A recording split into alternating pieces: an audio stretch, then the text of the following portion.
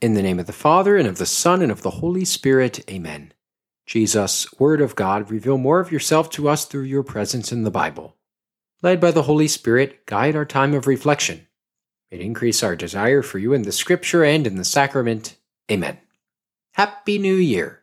Ordinarily, the Sunday after Christmas marks the celebration of the Holy Family, but since January 1st falls on a Sunday this year, our weekend Masses are in honor of Mary under the title Mother of God.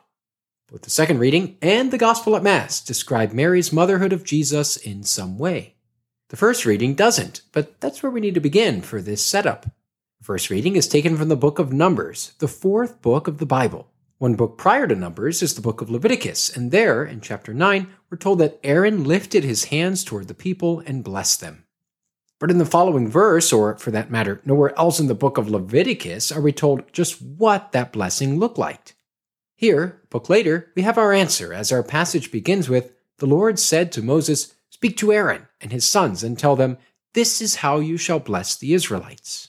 The blessing itself is quite short. It's a total of 3 lines, and each line contains 2 main verbs with the Lord God as the doer of each action. Bless and keep, then let and be gracious, and finally look and give. When we think of blessings today, we may think more in the abstract. For example, when I leave the confessional and receive a blessing of absolution, which forgives me for my sins. Yet the people of the Old Testament understood blessings in a very concrete way. Think of the story of Job. In the final chapter, the Lord blesses the later days of Job more than the earlier ones, and we're told that he has 14,000 sheep, 6,000 camels, and 1,000 she-donkeys.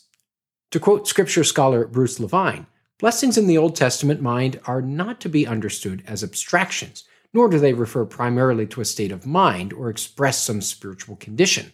God's blessings would come in the form of substantial gifts and material benefits, of progeny and prosperity, of well-being and peace in the land, end quote. That's what's being wished upon the people of Israel through Aaron's blessing. It's full of concrete hope.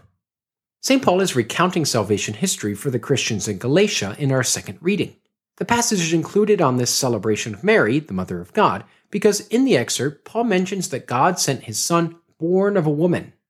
This phrase, born of a woman, was frequently used in Jewish literature to demonstrate the fragility of human existence. Take, for example, 2 verses from the book of Job, which is getting a lot of airtime on this episode. In chapter 14 of Job, we hear the following. Man born of woman is short-lived and full of trouble, like a flower that springs up and fades. Not only does St. Paul say that Jesus is born of woman, but he also says that he is born under the law. This is a mega important point for St. Paul because the Jewish law and its purpose takes center stage in so many of his letters. As he explains, God's Son is born under the law to ransom those under the law so that we might receive adoption as sons. Like Liam Neeson's daughter in the movie Taken, the idea of ransoming refers to freeing someone from slavery, and especially of paying a price to purchase that freedom. St. Paul picks up on the phrase to describe what Jesus does by his death on the cross. He pays the price to set us free from not being able to ever entirely fulfill the law. Throughout the passage, you'll notice that the language doesn't seem to be gender inclusive. Paul says that we might receive our adoption as sons, and then follows that up by appealing to the proof that we are sons. Our translation rightly avoids the temptation to translate these words as sons and daughters, or even children, because throughout the passage, Paul here is keying on the concept of sonship, mentioning how God sent his Son born of a woman. Indeed, even the very word for adoption in Greek contains the word son within it. And speaking of sons, the shepherds are going in haste to see the son of Mary and Joseph in our gospel passage. It's nearly the exact same gospel we had at Mass last weekend, so I won't spend much time going over it.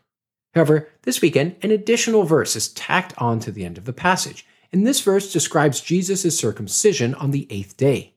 Something that was markedly different at the time of Jesus than what we experience today is that a child wasn't named until 8 days after his or her birth.